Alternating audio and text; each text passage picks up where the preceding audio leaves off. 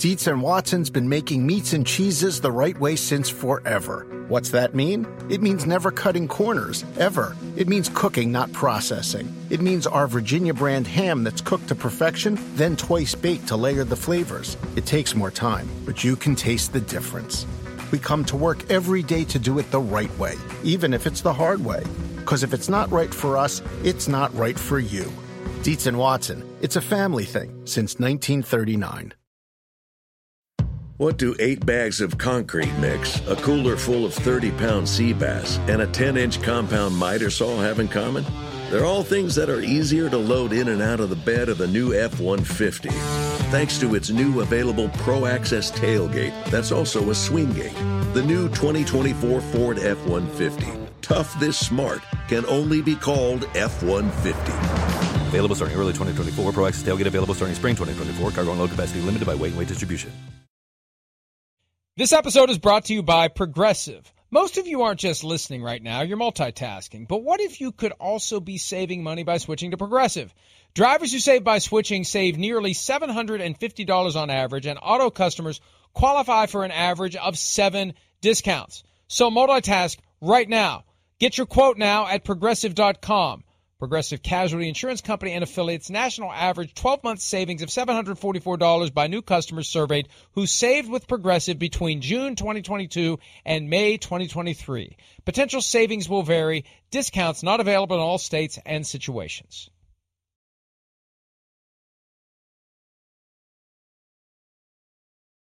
Like to have a starting quarterback?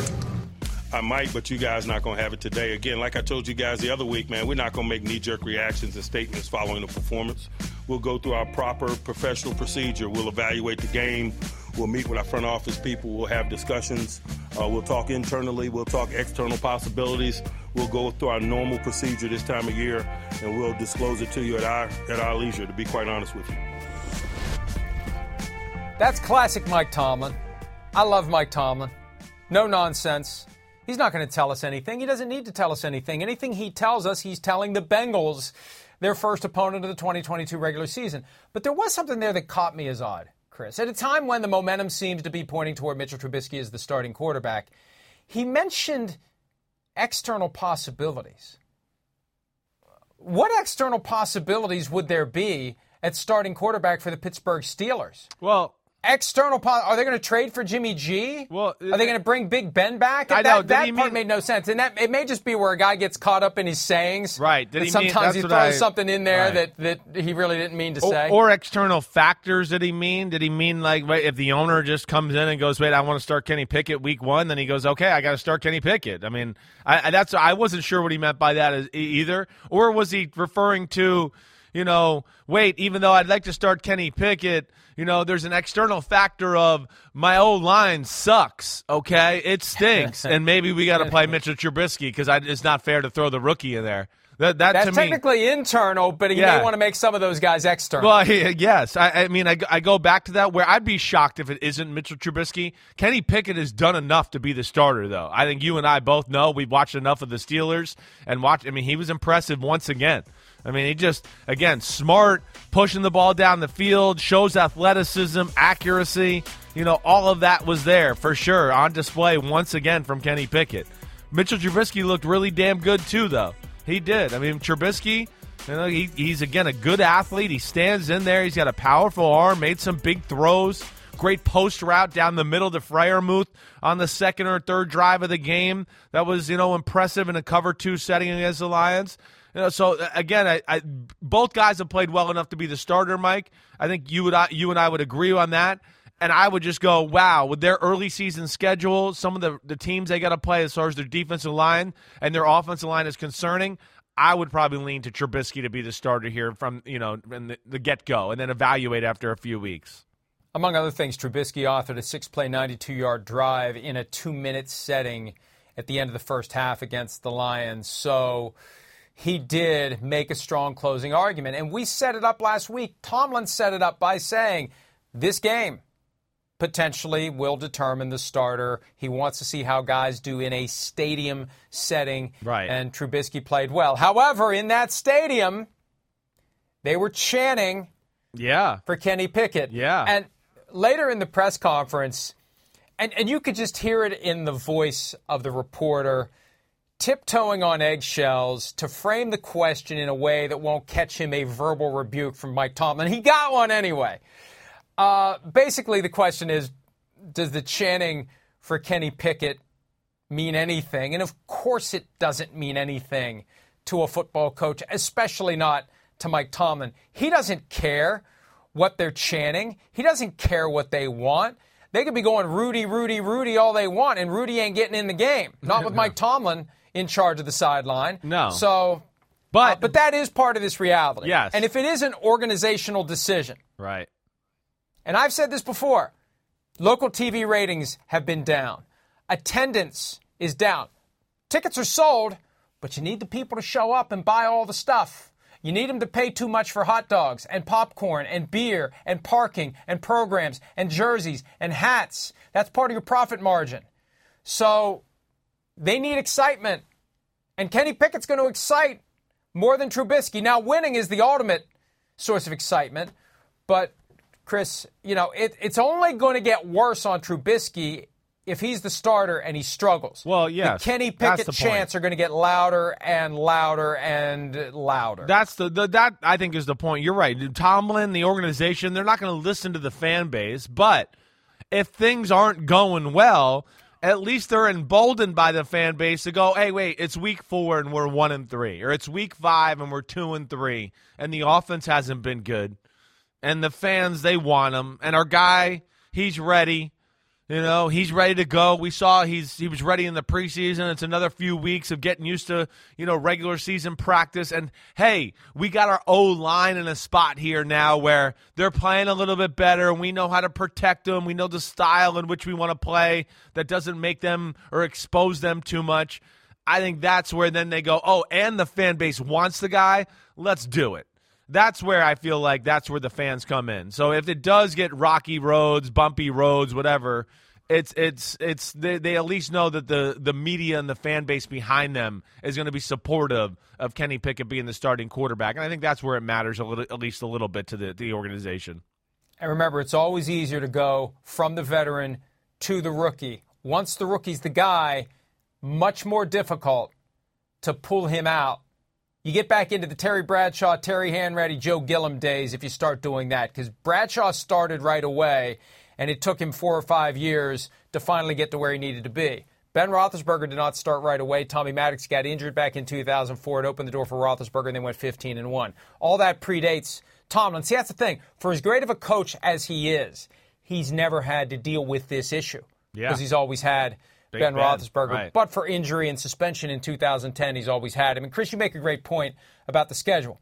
At the Bengals, Patriots at home, at the Browns on a short week. Right. But then after that, mini bye, and here come the Jets. Exactly. That could be the time right there. That definitely would be an area where I'd look at if you're struggling and you're going, okay, wait, we're 1-2, we're 0-3.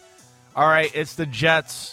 Let's get them together. Let's get them playing. That would make sense. So we'll see where it goes. But, again, they're concerning to me on the offensive line. And especially the Bengals, we know, can rush the passer. The Patriots, pretty damn good there, too, with Matthew Judon and Christian Barmore and company. And then we know the Browns with Jadeveon Clowney and, of course, Myles Garrett. You're going to have your hands full. It's going to be something to watch for. With Pittsburgh, with a team where we go, wait, there's a lot of pieces you like. Definitely. The 3 receivers, Deontay Johnson, I know got hurt and hurt his shoulder a little in the game with a great throw by Trubisky. But, Najee Harris he looks great. The defense, we know there's some pieces there. They have a huge question mark at offensive line. More of a question mark at a position than any of the other really quality teams in the AFC that I can think of at the top of my head here. So, look, I think what will happen is we'll hear nothing about it this week. And Tomlin also pointed out they got 2 more weeks to practice. I think one of the external possibilities could be a trade of Mason Rudolph, 100%. who played only one series yesterday. And there are teams out there like the Lions looking for a backup quarterback and may not be happy with their 2 internal options behind Jared Goff. But at some point early next week, I assume the Steelers are announced. And I don't think Tomlin believes he can keep it quiet. Sean Payton did a great job of keeping it quiet. Remember the week we didn't know if it was going to be Taysom Hill or Jameis Winston right in 2020. And we all thought it was maybe trending toward Winston, and then on Friday it was announced it's Hill. To keep it quiet after a full day of practice Wednesday and Thursday is impressive. I don't know that Tomlin can pull that off. Maybe he'll try. Maybe we won't know who the Week 1 starter is. Maybe we won't know until, and we've seen that with college games from time to time over the years, first game of the season. We don't know who the starting quarterback's going to be. Out trots the guy that you didn't think it was going to be him. I don't think that Tomlin can pull that off. I don't think there's a strategic value in it. If you can keep the Bengals guessing until the first snap of your first drive of the game, that's a win. Yes, but I don't think it's as strategic as the Taysom Hill, Jameis Winston thing. For something we talk about all the time. These are two quarterbacks with the same skill set. So I don't think the offense drastically changes, which is a good thing. Again, hey, if the starter goes down, we don't have to reinvent a new offense or the backup. But I don't know if it holds as true here as where, are you going to see the Taysom Hill offense with him running and all that? Or are you going to see Jameis Hill dropping back traditional Drew Brees-ish type of offense? That, to me, had real advantage there. This one, I don't know if it does, and I feel like it's more along the lines of, this would be one where I'd want to name Trubisky the starter. Let's go into the game one. We're the AFC champs. Let's have a commander, a general lead us onto the field that we can rally behind a little bit here and have our team believe in, hey, we got a guy that we think we can win games. There was a great throw by Trubisky. That's the play Deontay Jones hurt his shoulder on. But, yeah, all in all, I think people see on these highlights, Trubisky looks the part. He definitely does. It's just, hey, can he play at a high level consistently, and can that O-line be worth a damn is going to be the big question, Mike. And the Steelers don't necessarily need to have a sheriff at quarterback, right, like a Peyton Manning. Right. Ben Roethlisberger was never that guy, frankly. Yeah. Tomlin has been the guy who runs the team, and he provides the leadership from his spot. So the idea that, you better name a starter and point to the locker room, follow this guy. No, the locker room already follows Tomlin. So once Tomlin has a starter and Tomlin entrusts the job to him, that's when the locker room is going to pivot to whoever it is. Trubisky, Pickett, whoever. They don't have those issues in Pittsburgh. They're not going to have a schism in the locker room between the players as to whether it should be Trubisky or Pickett. Whatever Tomlin decides, that's what they'll be 100% behind, and don't write off the Steelers in 2022. Don't write off the Seahawks either, although the quarterback position there, not as promising as it is in Pittsburgh. Because in Pittsburgh, they got 3 guys, not one interception. They were perfect in the preseason when it comes to keeping the ball out of the hands of the opponent. Not the same for the Seahawks, but Drew Lock, window was open, didn't get it done. Here's Pete Carroll after the preseason finale against the Cowboys, anointing Geno Smith as the starter for now. Geno was solid in his outing, and Geno's going to start. He's going to start the opener, and he's earned it. He's won the job with the time and the time frames that got messed up for us for Drew. He just ran out of time in making his bid for it, and so I'm clear about that. So I just want to let you know, so everybody knows, so you don't have to ask about it anymore. Geno he knows our stuff, and he does really well, and he understands it, and he can manage everything that we're doing, and he's good about the football. He'll give us the best chance to be playing great football right off the bat. Ho ho! Did you hear it? 2 times. Right off the bat. Doesn't mean it's permanent. Right off the bat. He gives us our best chance right off the bat. And earlier you heard Carroll say he's the starter for the opener. He didn't say he's the starter for the season. Right. He didn't say he's the starter, period. He said he's the starter for the opener. Chris, this is one of those quarterback competitions where the guy who wins it also wins the ticket to be benched. And it's just a matter of time before Drew Lock plays, I believe. Well, I think certainly that threat's there. I'm with you there, Mike. And gosh, as we went on through training camp, as much as early on where I thought Geno will be the starter, they kept leaving the door open for Drew like they wanted him to take it over, which I get to a degree too. Again, I've been a part of this a little. Organization traded Russell Wilson away, yes, for picks and a lot of players, but brought this quarterback here too. And I think in a lot of ways they wanted to sell that as, hey, the guy we brought for Russell Wilson, look, he's starting and helping our football team. But COVID hurt it. And then, hey, Drew Lock made the decision for them. And again, Drew Lock better be careful. I don't know what else to say. Because 3 interceptions in preseason game number 3, has a reputation of being careless with the football. And really, 2 of them are horrible. This was the second one. The first one's even worse, okay? Or maybe here's the second one. What? I mean, literally. I mean, you have to look to see where the corner is when you're going to throw the ball out there. I don't know what else to say. Those are bad ones. Those are not going to get you in the trust tree with any coach, let alone Pete Carroll. And even the third interception was over the middle. The guy's wide open. And the guy had to kind of go to the ground to try to catch it, and the ball popped in the air. So, he made the decision for the Seattle Seahawks. But, yeah, I don't think this is like, lock, stock, 2 smoking barrels here that we got Geno Smith as a starter all year. He's going to have to earn it and keep this job basically on a week-to-week basis. I think I've asked you this before, but I'm going to ask it again. Right now. Yeah. If the 49ers cut Jimmy Garoppolo before week 1, do the Seahawks sign him? Well, we got some of this quarterback talk right now, but let's get into this. Because if I'm the 49ers with Trey Lance and the way that looked, I'm not letting Jimmy Garoppolo go right now. Here's my signal to the 49ers and my friend Kyle Shanahan, because I was going to talk about this next subject, but I'm going to talk about it now. Offer Jimmy Garoppolo less money and see if he'll stay with the football team. Jimmy Garoppolo, stay with the 49ers. What, do you want to go to the crappy Seattle Seahawks? Don't go there. Stay with the 49ers. Take less money. Trey Lance, he might get hurt. I don't know if he can hold on to the job with the way he looks right now.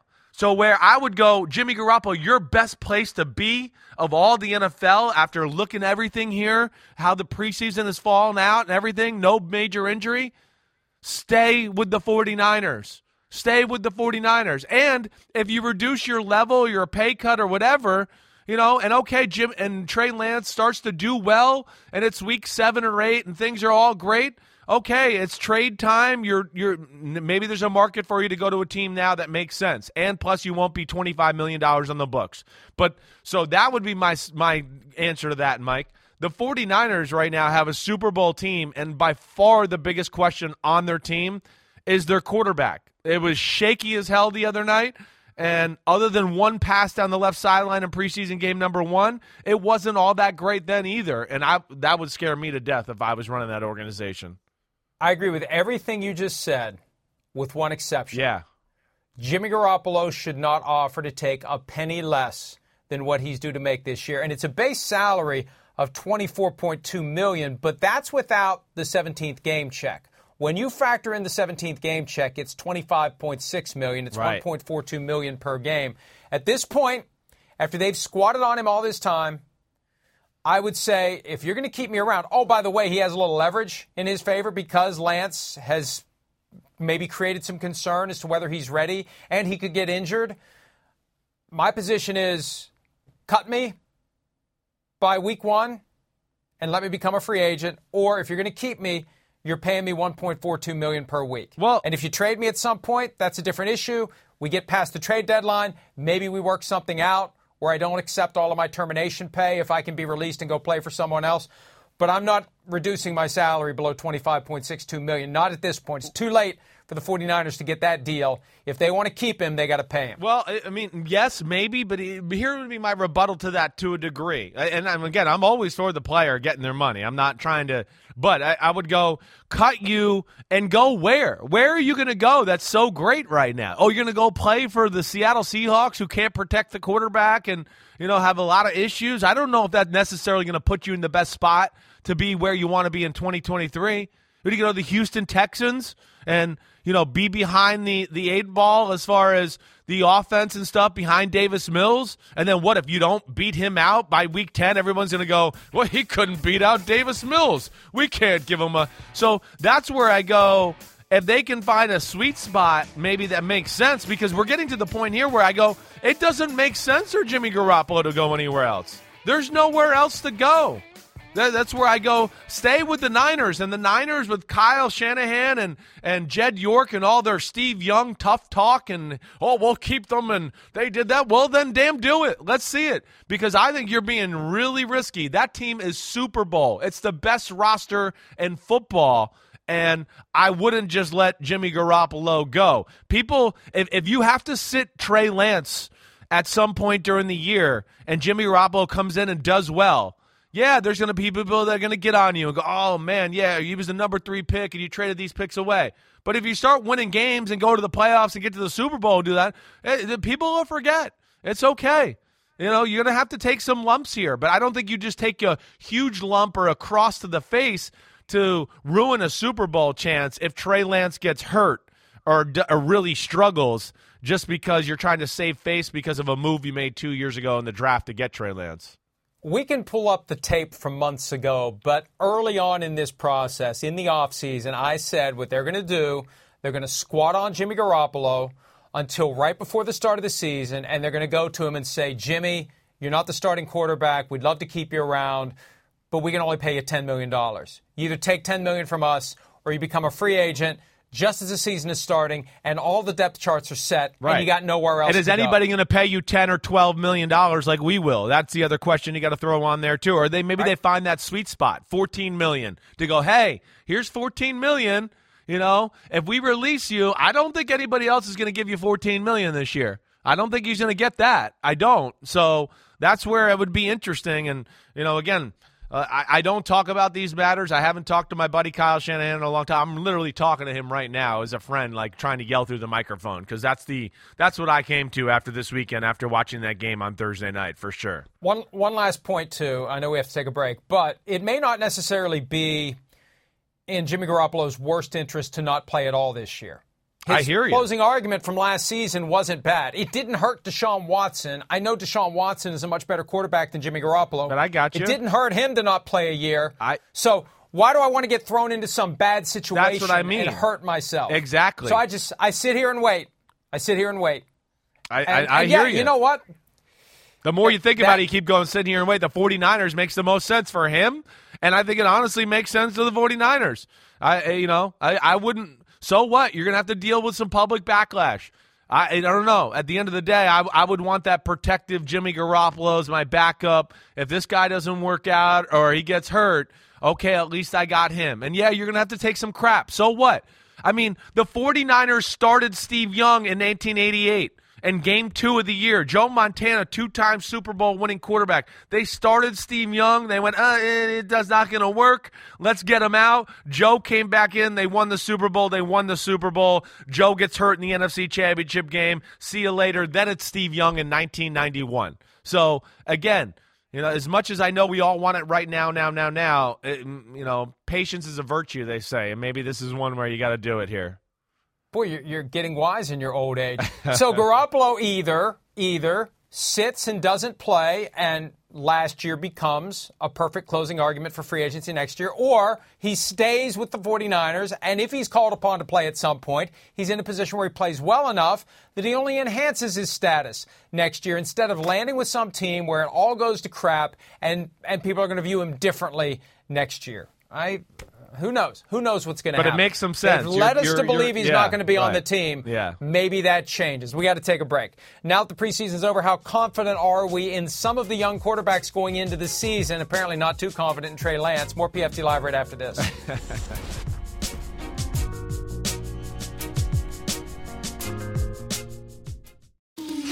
The Red Solo Cup is the ubiquitous message to the world that I'm drinking booze. And the Red Solo Cup lets everyone know I don't care. Well, so does the clear mug with beer in it. It also does. And, then it's also reusable. So, me, Johnny Environment. Captain Planet, he's our hero. And that's a good point as I go through about 10 Red Solo Cups a week down in my barn. All right, okay. Mike, come on. Make the adjustment. Let's go. Gonna take pollution down to zero. They're biodegradable.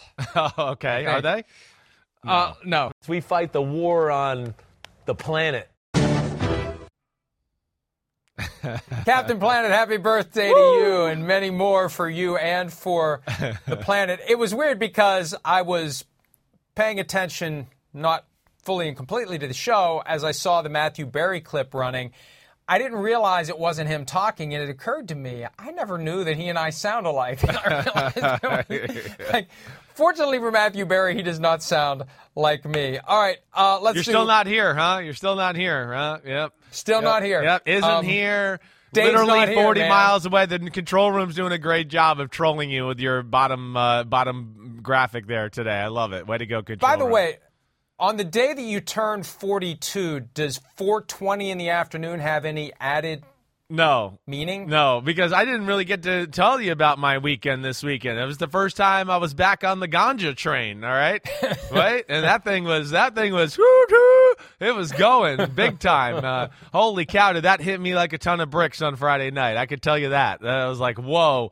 Okay, I haven't done this in a while. I better put this out, all right? So that was a lot of fun. So was Saturday night. But no, birthday today. I'm back on schedule. It's only weekends only, so I'll be cleaning and detoxing today. No doubt, and just have some cake tonight. One of the main reasons Chris Sims has a 4-day work week, so he can have a 3-day weekend, Thursday, Friday, Saturday night, and into Sunday afternoon. All right, scale of 1 to 10.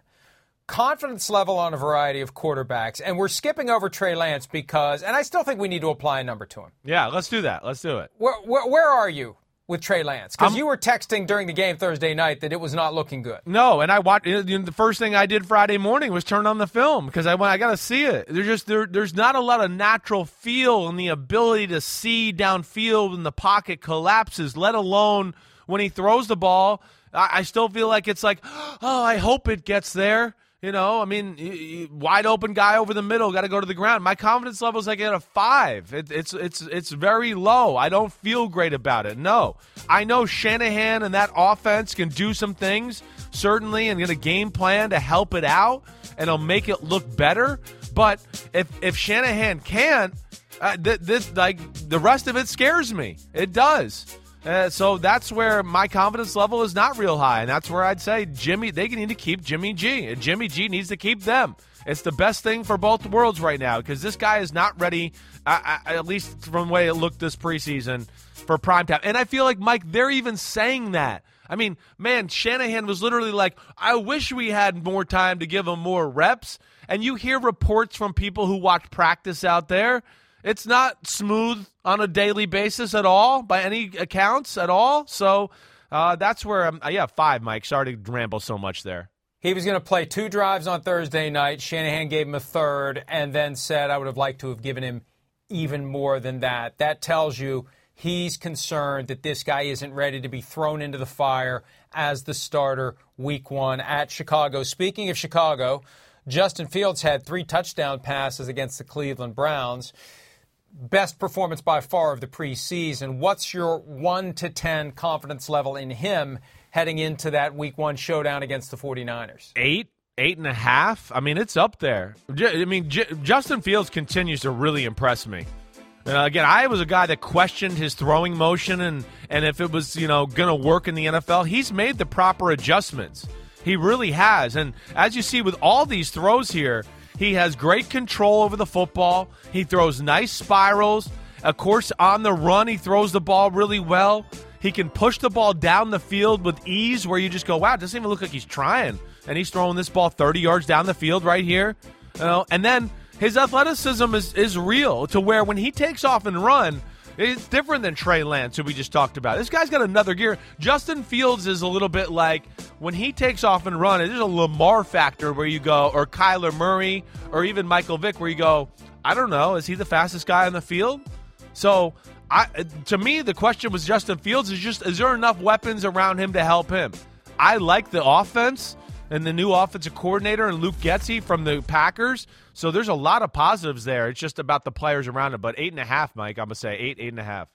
Yeah, see, I can't not drive that number down I know, because of the weapons around him. So 8.5 if I felt good about his weapons. But given that it's one-man band for Justin Fields, for the most part, no disrespect to the guys there, but it's not a high-end collection of talent, I'm going to go more like 7. Okay. But 7 is higher than I thought it was going to be. Right. It is. And, one thing I did not love about him coming out is when he threw the ball, his elbow would always go up like this. it still goes up like this, but it's not the first motion anymore. At least it comes through the hand and then gets to that point. And to me, I know I'm being quarterback nerd guy here, but there's a difference in that and how that mechanic plays out, and then in the delivery itself. And decision-making, really good. I mean, damn, he's had a really good preseason. They should be happy with the way Justin Fields looks, that's for sure. All right, let's pivot to another second-year quarterback, the 15th overall pick in the 2021 draft, Mac Jones of the New England Patriots. He was 9 for 13 for 71 yards against the Raiders, with one of the ugliest interceptions you will ever see in your life. What is your confidence level, 1 to 10, regarding Michael McCorkle-Jones heading into year 2? Well, I like the way Mac Jones looks. Like, I mean, popping his arm is more powerful. He's quick as hell moving in the pocket. He ran for a nice first down on a 3rd and 10. He moves okay. You know, this is a little almost like the Justin Fields thing to me to a degree, where I go, I actually don't have a whole lot of questions about the player, and I'll probably put it at about an 8 here with Mac Jones too. But so my question's not about the player, but instead of the talent like we talked about with Justin Fields, I still question the system a little bit and the way things look. There isn't a great flow within that offense this preseason. People aren't wide open or coming open like they were when Josh McDaniels was coaching the offense. I see plays where I go, wait, receivers are too close together. You know, again, that's a big loss for Josh McDaniels. So I'm giving an 8, but I have question marks about the offensive system still. There's no doubt about that. See, and I have to knock that do it down. This is good that you're doing it. It's too much. I got to go 6.5. Yeah. Right now, Mac Jones is the one good thing from last year to this year, but I don't know that he's going to be able to overcome whatever is going on around him. That's now, fair. He acknowledged after the game that it's on him to stay at the top of the pocket, step up if need be. Don't put his blockers in a tough spot. He rolled to his right on that interception, and I don't know if we have He the lost footage. it. He kind of got stuck behind a guy, and the linebacker was floating with him this way and then stopped. See, you can almost see it there. Look, but he there missed are it. 6 Raiders. I know.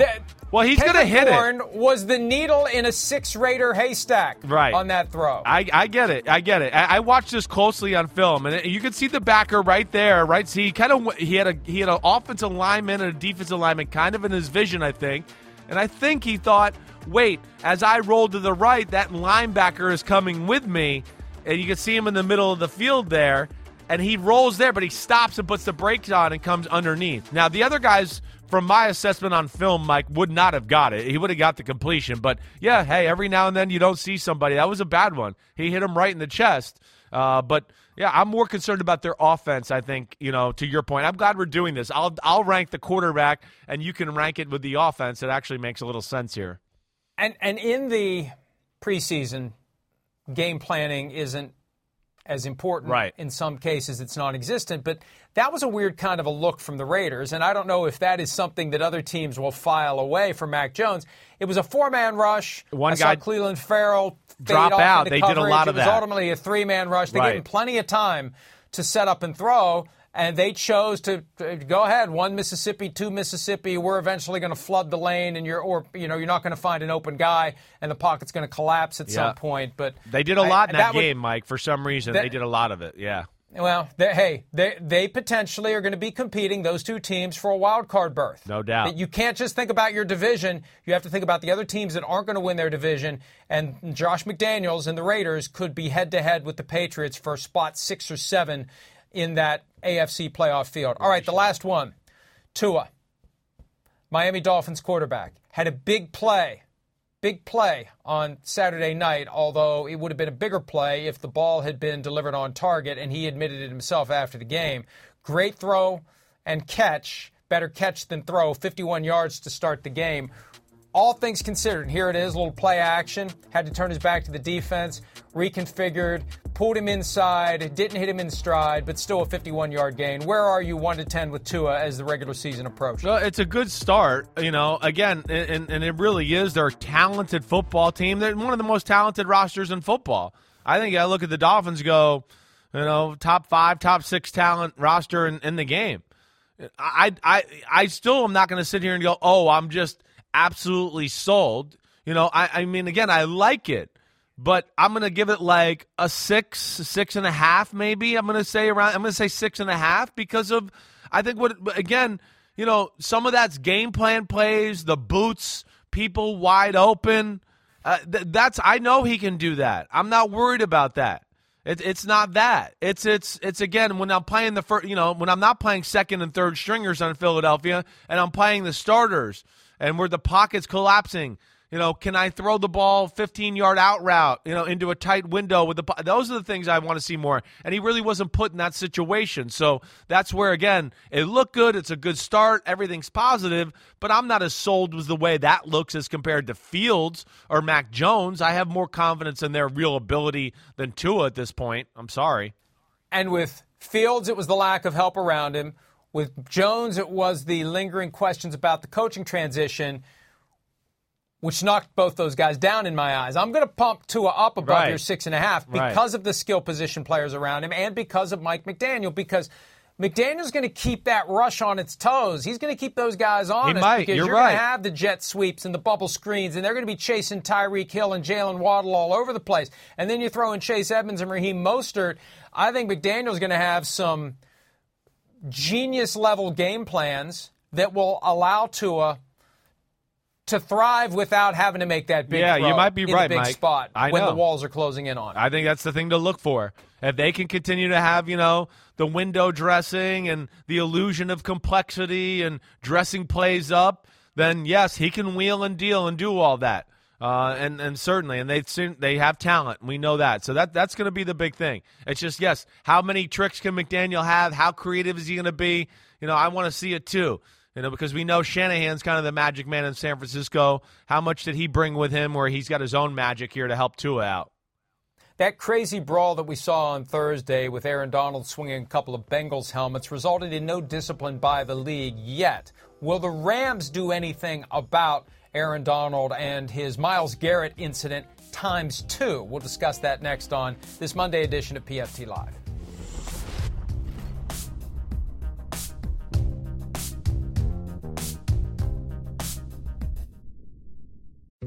Dietz & Watson's been making meats and cheeses the right way since forever. What's that mean? It means never cutting corners, ever. It means cooking, not processing. It means our Virginia brand ham that's cooked to perfection, then twice baked to layer the flavors. It takes more time, but you can taste the difference. We come to work every day to do it the right way, even if it's the hard way. Because if it's not right for us, it's not right for you. Dietz & Watson, it's a family thing since 1939. I'm sure you guys will wonder about, the situation that occurred like we had talked about. Well, we've handled that in-house. I do trust that if something like that occurs again in terms of, if there is a fight or whatever, that those situations that played out won't be a factor because I have such trust in our players and they understand and Aaron understands that was something that we were fortunate nobody got injured and that for that I'm very grateful. So, in terms of handling it in-house, Sean, was there any discipline involved? Yeah, we're going to keep all that stuff in-house, kind of like we talked about, so hopefully you respect that. I talked to Aaron. We've dealt with it in-house, yes. Sorry, Sean, I don't respect it. I don't respect it. It's not the right approach. You got lucky that no one got seriously injured. Until you stop the behavior, it's just a matter of time before somebody does get seriously injured. And then everybody will say, we didn't know that could happen. Well, you're on notice. You're on notice that guys will, when pushed to a certain point, swing their helmet at, or someone else's helmet, as the case may be, at someone else. So if and when there's ever the kind of connection, and there's a photo, Chris, that's horrifying of one of the helmets that Aaron Donald is bringing down onto the helmet of another Bengals player, and you can see the helmet is almost flat from the impact. I mean, this is Aaron Donald swinging a helmet. Can you imagine what he could have done if he would have connected with somebody without a helmet on? And we know at least 2 guys didn't have helmets on. So this is like the commissioner saying back in February about the Washington Commanders, we can't have a team investigate themselves. How can we expect the Rams to be the ones who impose discipline on Aaron Donald? They're only going to hurt themselves if they suspend him for the opener. But if it's something that happened in a game, he'd be suspended for multiple games. Yeah, well, I don't get it. Yeah, I don't buy it. I don't respect it. I hear you there. It's extremely dangerous. We know that. at the very least, it's not a good example to set for young kids, high school kids, college kids to be seeing Aaron Donald doing that on TV. We know that as well. I'm shocked that really something bad hasn't happened already along these lines. I've described fights on my podcast where helmets have been swung like that at guys that are not wearing a helmet. But, again, this is almost, it becomes assault, with what you're doing there. And it crosses a line. And, yes, I'm with you there. As much as I love Aaron Donald of the Rams and, again, what's shocking is there's no rules about this. The NFL, which has control over everything you do off the field and everywhere, and all these bylaws that, we can protect the shield, but here we are in a joint training camp practice and there's no rule for that. They have no jurisdiction there. That is odd. I can't say that enough. That is very odd that they can't do anything here in this setting, but when you're at home in your personal setting, they can. And that doesn't make sense to me. The personal conduct policy applies everywhere in the world except on the practice field because that's where the team is in charge of policing the misbehavior of a player, even when it goes beyond anything that you would reasonably expect a player to ever do. I agree with you. And I'm surprised the league hasn't done something, hasn't tried to do something. Sometimes even if you think you're going to lose in an arbitration setting, there's value in standing up for what's right. Right. This one boggles the mind. And you used that word assault. And it's unfortunate because Schefter used that after Myles Garrett and got clowned for it. But it is assault. And it does go beyond the consent that a football player gives to the contact that he will be subjected to when he steps onto a football field. Right. There is a point where the behavior exceeds the legitimate use of physical force. There was a lawsuit filed recently in connection with one of these cage fighting MMA type things where a guy used a clearly illegal maneuver beyond the pale and inflicted a serious injury. There are fights that can go too far in hockey where you are beyond what you have signed up for. Right. And when you play football, you do not sign up to get hit over the head with your own helmet. You just don't.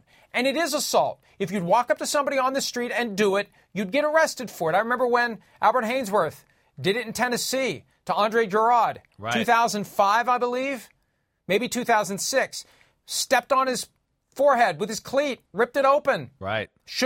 You do that out on the street and you go to jail. You do it in a football game. Now, he did get suspended for it, but it does cross the line beyond anything that you reasonably agree to when you decide to play football. And it is assault. It shouldn't be a punchline. That's what happened when Myles Garrett did it, and that's what happened when Aaron Donald did it. Definitely. And I don't expect anything to happen. I don't. And I'm not even going to lie. I mean, if I was the Rams, maybe I'd fine them some money, but I'm going to have them out there week one. They gave him a stern talking to, Chris. Please don't do it again, Aaron. Please don't do it again. I know. They need to make sure he gets this. But I think this is at least maybe this is the jump-off point to hopefully where the NFL now goes into, wait, we got to have some rules or some jurisdiction when maybe it's two teams together. Okay, if it's your own team and all of that, something has to. They got to protect themselves, or just like you said, just in case right there, let alone what if somebody, like you said, had the helmet off and they got hit? The NFL is going to be the one that's going to be liable there. They're going to get sued if somebody gets really hurt that way.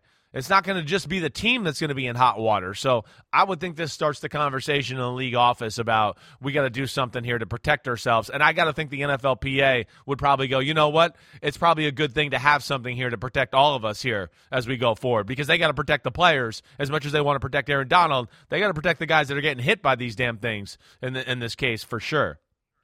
And some may wonder, how would the NFL be responsible for something that the NFL didn't do? You're talking about deliberate misconduct by someone like Aaron Donald. How is the league responsible? The theory would be something along the lines of negligent supervision, negligent failure to protect. Negligence is the key because they know now that this happens. Yeah. They are on notice that this is within the scope of stuff that can go wrong at a joint practice. And if you're not policing it, you're not going to stop it. And that's the one last remaining piece of this that we'll see how it plays out. Even though the league can't do anything to Aaron Donald, the league can take action against the Rams for failing to control Aaron Donald. We'll see if they do. We had that big press release about Stephen Ross tampering with Tom Brady and Sean Payton, but nobody could have gotten seriously hurt physically by tampering. Let's see if they do something, Chris, when it comes to an important safety issue at a time when we hear about health and safety all the time, and that's good. This just can't fall through the cracks and be forgotten. I think it's gonna fall through the cracks. I don't think they're gonna be able to do anything. It's gonna be on the Rams, and yeah, it's not a good look. But I think it does start the change, hopefully, to where they realize both sides. This can't go on anymore. You know, there were 2 Sundays left before the start of the regular season when Chris and I and many others, and we are not complaining. We're on a nonstop roller coaster of activity. I enjoy the last couple of Sundays before things really heat up. Yesterday's enjoyable Sunday became complicated by Aaron Rodgers digging up an old issue. Yeah, I've been immunized. We'll discuss that next on PFT Live. Are you vaccinated, and what's your stance on vaccinations? Yeah, I've been immunized. There's a lot of conversation around it, around the league, and a lot of guys who have made statements and I've made statements, owners who made statements. There's guys on the team that haven't been vaccinated. I think it's a personal decision. I'm not going to judge those guys. There's guys that have been vaccinated that contracted COVID. So it's an interesting issue that I think we're going to see played out the entire season. I had never previously noted that genius filibuster by Aaron Rodgers. He created the impression that the stuff he said after, yeah, I've been immunized, was a follow-up. See, when you talk for 45 seconds, they may forget to follow up. And that becomes important because the true answer wasn't, yeah, I've been immunized. It's, no, I've been immunized. He wasn't, and we know that now, but it's relevant not because you've stepped into a time warp, but because Aaron Rodgers on the Joe Rogan podcast admitting that he deliberately said what he said to keep the media from figuring out that he hadn't been vaccinated. He didn't want to admit it. He wanted to conceal it. But don't take my word for it as if you ever would. Open your eyes, open your ears, have a look, have a listen. So I've been ready the entire time for this question and had thought about how I wanted to answer it. And I had come to the conclusion, I'm going to say, I've been immunized. And if there's a follow-up, then talk about my process. But thought there's a possibility that I say I'm immunized. Maybe they understand what that means. Maybe they don't. Maybe they follow up. They didn't follow up. So then I go the season, them thinking, some of them, that I was vaccinated. Right? Because the only follow-up they asked was basically asking me to rip on my teammates. Like, what do you say to your teammates who aren't vaccinated? Like, what kind of example do you feel like you're setting, to your teammates who aren't vaccinated? And I said, hey, it's everybody's own decision with their body, and we're super healthy individuals. We take care of ourselves. We understand what goes in our bodies, and I don't have any judgment on any decision that a guy makes with their own body, right? But I knew at some point if I contracted COVID or if word got out, because it's the NFL and there's leaks everywhere, it was possible I'd have to answer the questions. And then sure enough, I contract COVID in at the beginning of November, end of October. And that's when the storm hit, because now I'm a liar. I'm endangering, the community, my teammates, all these people, and the attempted takedown of me and, my word and my integrity began. But yeah, you took down your own word and your integrity by doing what you did. You specifically concocted a scam, hopeful that you would conceal the fact that you weren't vaccinated because you didn't want to take the heat. You didn't want to have to explain it. That was it, plain and simple, Chris. He made some good points, right? But under the rules, and there are plenty of rules we don't like in the NFL. Yeah. Plenty of rules the players don't like, but you got to follow them. And one of the rules was, in the press room last year, you had to wear a mask if you weren't vaccinated. He didn't, because he wanted to continue to keep up this ruse that he really was when he wasn't. And there's no honor hidden anywhere in that. He deliberately duped the media, and now he's basically bragging about it. Yeah, I'm not going to ever be, like, mad at somebody for not getting vaccinated. I do feel that that's a personal choice. You know, that was one that I didn't really want to get vaccinated. I didn't. You know, my health, my age, I just thought, okay. But, like, so I'm not going to judge on that department. But, yes, to be deceitful, to try to deceive all of us when you know you're doing it, it does bother me. There's no doubt about it. I mean, come on. I do. And, you know, again, it was, yes, tactical, but it hurts me as a guy that, again, I love Aaron Rodgers. He's and my favorite quarterback ever to watch. He, to me, is in that conversation for greatest quarterback ever and in the conversation for best interviewer ever because he's always kept it really honest. And, you know, sounds like he was ready to go honest if it went there. Nobody did. But either way, that doesn't give him a right to deceive us and trick us that way and then break the rules like you're talking about that everybody else had to follow. So that's where I get disappointed with Aaron Rodgers for that aspect, certainly, that I just go, oh, man, like you're smart enough and he's good enough and thought out enough to where, like I've said from the start, I think he's the type of guy that could have been really real about this conversation and really started a good conversation because, like you said, there's plenty of good points. He's got plenty of science, and it's not like this is some idiot that was just like, okay, I didn't do this. He did stuff to make himself healthier and better. He went a different route. You know, I know people are going to judge that. I can respect that, but I don't like lying and BSing, and that's what we got from Aaron Rodgers on this subject. He said that he has an allergy to one of the ingredients in the mRNA vaccines. Those are the Pfizer and the Moderna. He didn't want to take the Johnson & Johnson because of the blood clot risk. Applied for an exemption from the league's procedures. And the one thing that gets lost in this all the time, it was the league and the union that agreed to these procedures. And they didn't do it because they privately hold millions of shares of Pfizer and Moderna stock. They tried to come up with the best way to get through this thing safely and also successfully. Right. So those are the rules they made. If you don't like the rules, take it up with the people who made the rules. Don't lie about your compliance with the rules. Don't pretend you're complying because you don't want to take the heat. You don't want to be criticized by people who would disagree with you. Be willing to stand up and state in an intelligent, reasonable way why you had a concern. That's the bottom line. It undermines everything he did. Everything he said yesterday, it all made sense. Why didn't you say it last August? And when you go back and watch that clip, I mean, he's not full-blown shifty eyes, but you can tell when he says, I've been immunized, he's got a little... he kind of waits and then he goes down a filibuster roll there for sure. But, it's I wish he didn't do it either. I don't understand it, and he didn't need to lie about it. But at the same time, if I put myself in his shoes, again, he wants to play football. And he's trying to, skirt the rules a little bit. And he obviously was strong about not wanting to put these things in his body. And I know there was a lot of people that were very strong against that. And he's probably worried that he wouldn't be able to play if that was the case. So, that led him to lying, and that's not cool. It's not. Like we said, I think he's the kind of guy that can have that conversation and maybe open some people's eyes a little bit. And at the very end of the day, he did break the rules when the rest of the guys were expected to follow them, and that's not cool either. I do think it's hilarious to hear him talk about how careful he is about everything he puts in his body while he's smoking a cigar the entire time.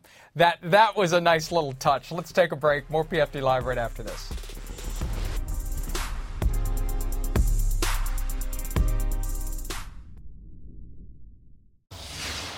Chris, have you honored your detox? Oh, yeah.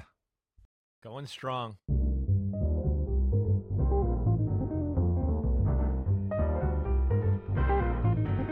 It sounds like willing to, appease him to okay, go ahead. So I can understand Brady wanting to make that move for a myriad of reasons. They didn't want to go all in that this was such a coup d'etat. Well done, by the way. Thank you very much. I read about it a few minutes ago.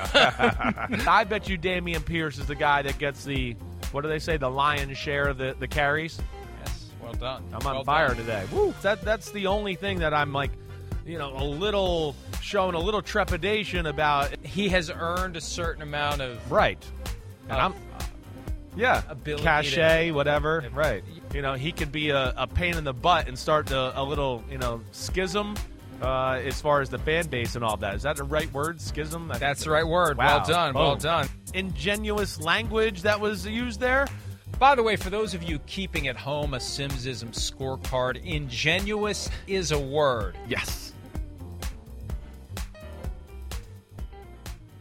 Kind of like George Costanza when he wasn't able to have sex. He became really smart. You get off the weed, and you become a genius. Yes, I did. Yes, I got all these words that I had forgotten in the cloud of smoke came to the forefront of my brain once again. But now they're all gone, so don't worry. They're all gone. They're all gone. They were blasted into oblivion. Boom, all gone. Friday night. Oh, and well done. Just 1 year closer to death. That's what they got underneath you now, Mike. That's a good one. I like that, everybody. Well Why is done. that? Wait a minute. It's not my birthday. Yeah, it's and all right. Also, they how know did Miles you're older. Simmons get access to the control room? All right. Superlatives for week 3 of the 2022 preseason. What do you got? Well, I'm going to go to a subject we haven't hit. Patty cake. Baker's man. He'll get you a touchdown as fast as he can. Baker Mayfield looked pretty damn good the other night. He did. Again, I know that wasn't the starters of the Buffalo Bills defense, but Baker, I just felt like, other than one play where I think they messed up which way to send the running back on a bootleg or whatever. Again, I don't know how you can argue with some of this. I mean, Baker's arm, it's gifted. And just ability to fit the ball into tight windows here. Nice little power throw into coverage to get the first down. Moves well in the pocket. I thought that was a good confidence builder / jump start for this Carolina offense to get them going. His second touchdown pass where he scrambles and makes a little play off schedule into the end zone. I think this is it right here. I mean, really well done. And I think this is why they made Baker Mayfield the starting quarterback. All right, mine's the Bubble Wrap Award with a little twist to it. I'm going to praise Super Bowl winning coach Doug Peterson of the Jaguars. He had 27 of his starters, more than that's regardless, 27 key players, starters and others, not play on Saturday. And they went 0-4. He didn't care about winning. You could say, the Jaguars need to turn it around after last year with Urban Meyer. They need to try to win some of these preseason games. I don't care about winning the preseason games. Doug Peterson knows what he needs to do to turn this team around. He protected his guys over the weekend. In contrast, and another Super Bowl winning coach, Mike Tomlin, I'm never going to question his methods, but holy crap, disaster averted apparently with T.J. Watt taking that low hit. Similar to what we saw happen to Kayvon Thibodeau. Yeah, Deontay Johnson hurts his shoulder. And having guys in there in that last preseason game, that's a real risk that Mike Tomlin took. We'll see how injured Johnson and Watt may be. Let's take a break. We'll wrap up this Monday edition of PFT Live right after this.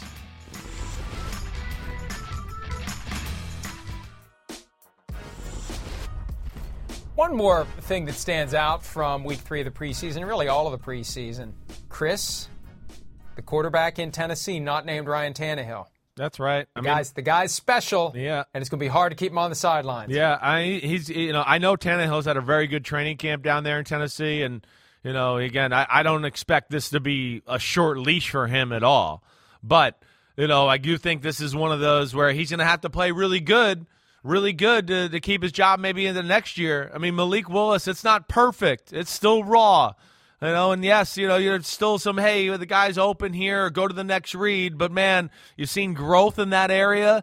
And then at the very least, we see incredible physical ability on a week-to-week basis here. And we saw a guy get better at quarterbacky things throughout the preseason. Yeah, so, I mean, again, his arm is special. And then even the run he had the other night, right? The 45-yard run, weaving through traffic. I mean, he's shown the ability to your point, Mike, to be a special starter, at least has the skill and the traits to be that potentially. When it comes to running ability, he's not Mike Vick in that he runs away from people. He's more like Deshaun Watson. One of Deshaun Watson's great skills, even though we haven't seen him obviously in a while, is his ability to navigate through a broken field and weave through traffic and know where the opening is and skirt to an edge and cut back. And it's never a flash. It's just kind of like he's kind of steadily the hot knife through butter, and that's kind of what Willis does when he runs the ball. I want to see more of him. I hear you. All due respect to Ryan Tannehill, I want to see more Malik Willis. Yeah, well, I know. I don't know if we'll see him this year. I think Tennessee's still going to be a really good team, and I think Ryan Tannehill is still a good starting quarterback, but the clock might be ticking if he doesn't have that year that we go, we think he should, because Malik Willis is definitely, coming up the rear here. the clock is entirely ticked up on us. Chris, have a great birthday. See everybody. Thank you. See you. Thanks for coming to see me, Mike. Thank you. See you. Bye-bye. Dietz and Watson's been making meats and cheeses the right way since forever. What's that mean? It means never cutting corners, ever. It means cooking, not processing. It means our Virginia brand ham that's cooked to perfection, then twice baked to layer the flavors. It takes more time, but you can taste the difference.